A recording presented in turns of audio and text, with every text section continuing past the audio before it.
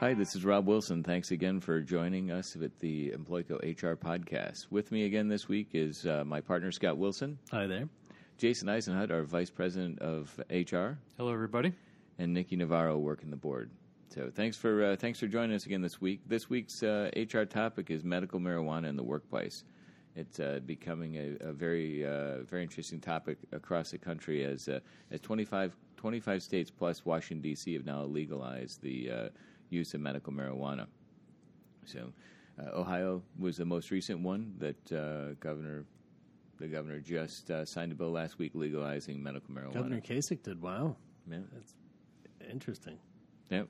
The Illinois, as we're based in Illinois, but operate across 49 states. Illinois, we are the state has legalized medical marijuana in the workplace.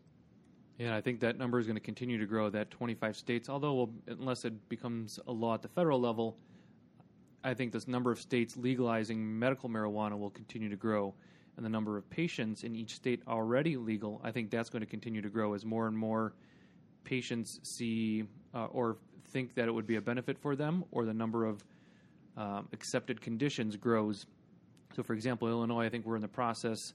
Governor Rauner just signed a bill that he's adding PSTD as an accepted, and then terminal illness as an accepted reason for being put on the patient registry for medical marijuana. So I think the issue in the workplace is going to continue to grow as more and more patients and states become on board with medical marijuana. Right. Surprisingly, in Illinois at this point, there's only 7,000 authorized patients. Yeah, that's well below their initial projections, but that number continues to grow by somewhere between 600 and 800 patients, new patients per month being added to the list. Now, I wonder, is there a backlog then for people wanting to get a medical marijuana card, or I don't know. I'd be curious to see how many people have actually applied, opposed to if they're doing a slowdown and slowly introducing it, which well, it is much stricter than other states. So as compared to states like California, it is stricter in Illinois to become a patient. So, and then you've got 4 states that allow both recreational and medical marijuana, which Alaska, Colorado, Oregon, and Washington. Yeah, and I think you'll see that expand also, which then that delves into the area of people have always, I'm sure, driven under the influence and things like that. But as it's more readily available, I'm sure that's part of the lawmakers, issues that they're dealing with. When do you make it legal? Are there, are more car accidents, or are there more workplace injuries or things like that? Right, absolutely. And legislative, federally, it's still considered a controlled substance. It's an illegal drug on a federal level. And, Jason, there's a variety of different states taking action. Yeah, so this is where the complications for employers really kick in, because like Rob mentioned, at the federal level, the DEA and Controlled Substances Act still classifies marijuana as a Schedule I substance, which that puts it in the same classifications as heroin, LSD, and ecstasy, where that means that there's currently no accepted medical use and a high potential for abuse. So as long as it's illegal on the federal level, employers really are struggling in the states that have legalized medical marijuana or even recreational use. What do we do as employers when someone is under the influence or test positive or both?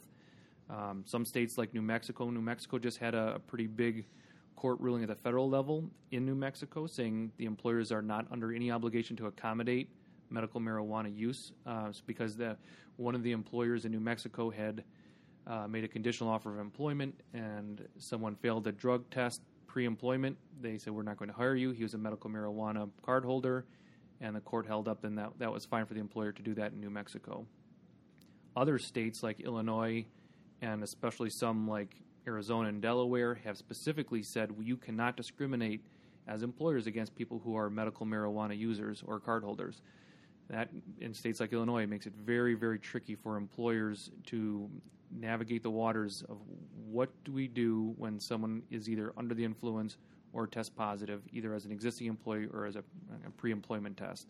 Right, whether it's the hiring or the firing, and they're not a protected class, or are they a protected class? Yeah, this is a very gray area. There are cases escalating through the court system all through the United States right now, reaching the Supreme Court at some point. especially our employers in states like Illinois, where it is allowed, and their employers are not allowed to discriminate.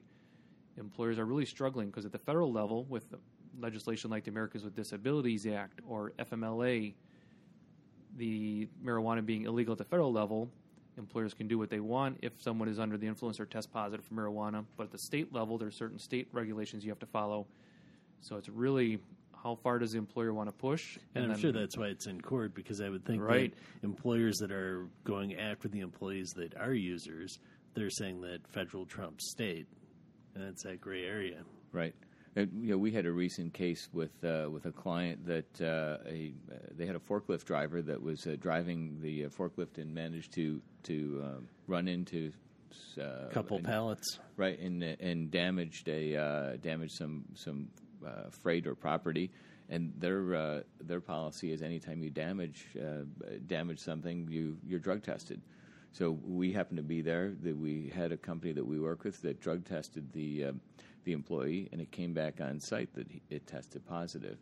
And that's one of the things too that we recommend from a testing standpoint. If you're going to go that route, the way we do things is we not only do the rapid test, but then if you fail, it's sent out to a laboratory, and then they can give you the actual amounts. Right, so if you just rely on just the rapid test, especially in these gray area states, it could get you into trouble. Right. So we had, once it was confirmed, we sent it out to the lab, so the lab actually certifies it and brings back what the level is.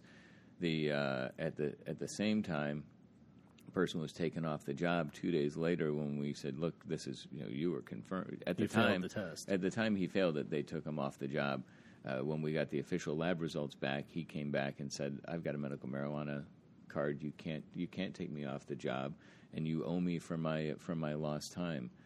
So fortunately, in this case, the client was party to a collective bargaining agreement, and within that collective bargaining agreement, they had drug testing levels. So within that level, they were able to compare his level to the contract level. And despite he said, "Well, I just took my prescription," that we had a doctor came back and verified the test results that his complaint was, "I just took my regular prescription." Mm-hmm. And we all react differently to prescriptions, but he tested 10 times over the limit of the contract, which that then becomes a question. One, our employer won the case, but on the second point, you've got someone operating heavy machinery, or really any machinery. Right. You've got a factory, and you've got a guy operating a saw. They can't be under the influence. No different than if you're taking Vicodin as a prescription drug, or legal alcohol. I mean, it's no different if alcohol is legal, but it doesn't entitle you to be completely out of your mind, drunk while driving, a large device. This is really a great tough area for employers, because alcohol stays in your system. If you get a drug or alcohol test and you show 0.08 on your alcohol test, that's usually short term, but marijuana can stay in your system for days or weeks. Yeah, up to if you do a hair test, 30 days. But and the volumes change too, right? Right. Yeah. But the good thing if you have established levels, whether it's in a collective bargaining agreement or your policy handbook, those depending on where you establish that limit, if it's someone that they test positive, but that's where the rapid test is not as effective as having a lab. A pass-fail test isn't going to hold up as well in court. Right. So if you've got especially if you're talking levels. Right. So if you've got somebody that has tested positive, but the results come back that it's so low that maybe they aren't taking it in the workplace, but it has so they're not under the influence or stoned while they're at work, but it's still in their system. Mm-hmm. So that's something that you really need to look at from a handbook standpoint and your policy statements. And I think, as Jason would agree, I mean, we recommend preventative, having your employee handbooks in order ahead of time and not being reactive. Yeah, so one thing you want to do is look at what states do you operate in. So if you're in a state like Illinois that prohibits discrimination, we need to take a look at the handbook and your policies to make sure that we either classify marijuana, change the policy to talk about all illegal drugs, or get away from a zero tolerance policy and move towards a no impairment policy. But if you're in a state like New Mexico or some of the other ones like Colorado that don't prohibit discrimination at the employer level, and then if you use a pass-fail, that's fine. You don't have to worry about different levels and showing impairment. So really, companies like Employco, that we can help clients work through these murky waters.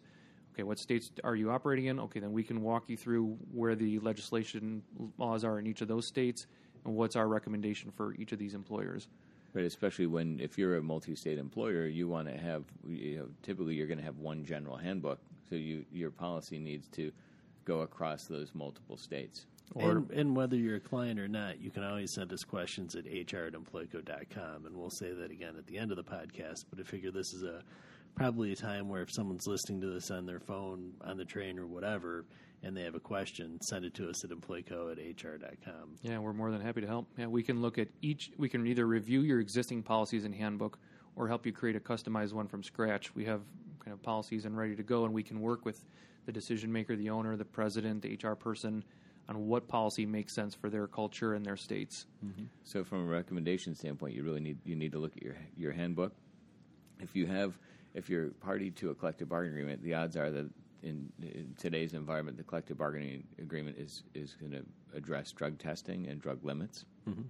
So look at your collective bargaining agreement. And another area, educate your managers.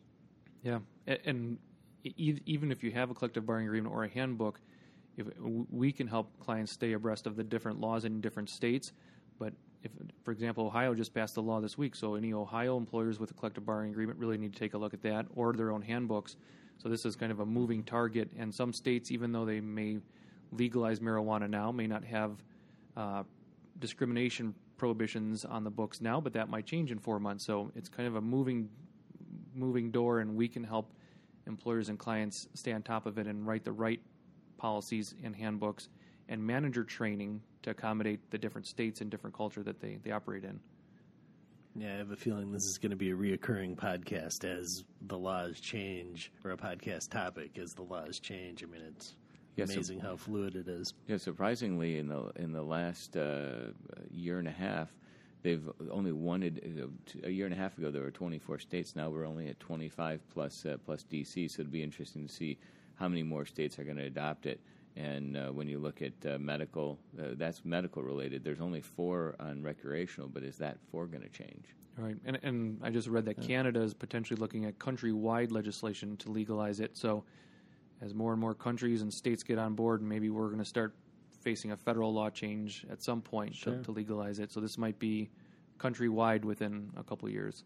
Yeah, I mean, once the courts get inundated with so many cases, I think the federal government's going to have to do an update to their laws. Either recreational, one way or the other, right? Yep. So, and if an employee ever approaches, if let's say there is one of our employers does have a failed drug test, or somebody appears under the influence or has an impairment, one of the things if we do come across a medical marijuana situation as opposed to some of the recreational states, but if there is a medical marijuana situation, we recommend to engage the employees in an interactive process. So what we do want to stay away from is disability discrimination. So if someone has diabetes or a different disability and they're taking marijuana, at least engage them in the interactive process. Okay, what do you need any accommodations? And if they bring up marijuana, then we're going to go that route, and the client can work with us, and we can work through recommendations on how to move forward. If they don't need a reasonable accommodation for their disability, that helps the employer navigate the waters a little bit more easy. Great.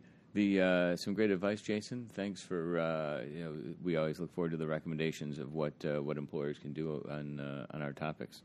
So thanks a lot for listening this week. We are going to take next week off in honor of the 4th of July.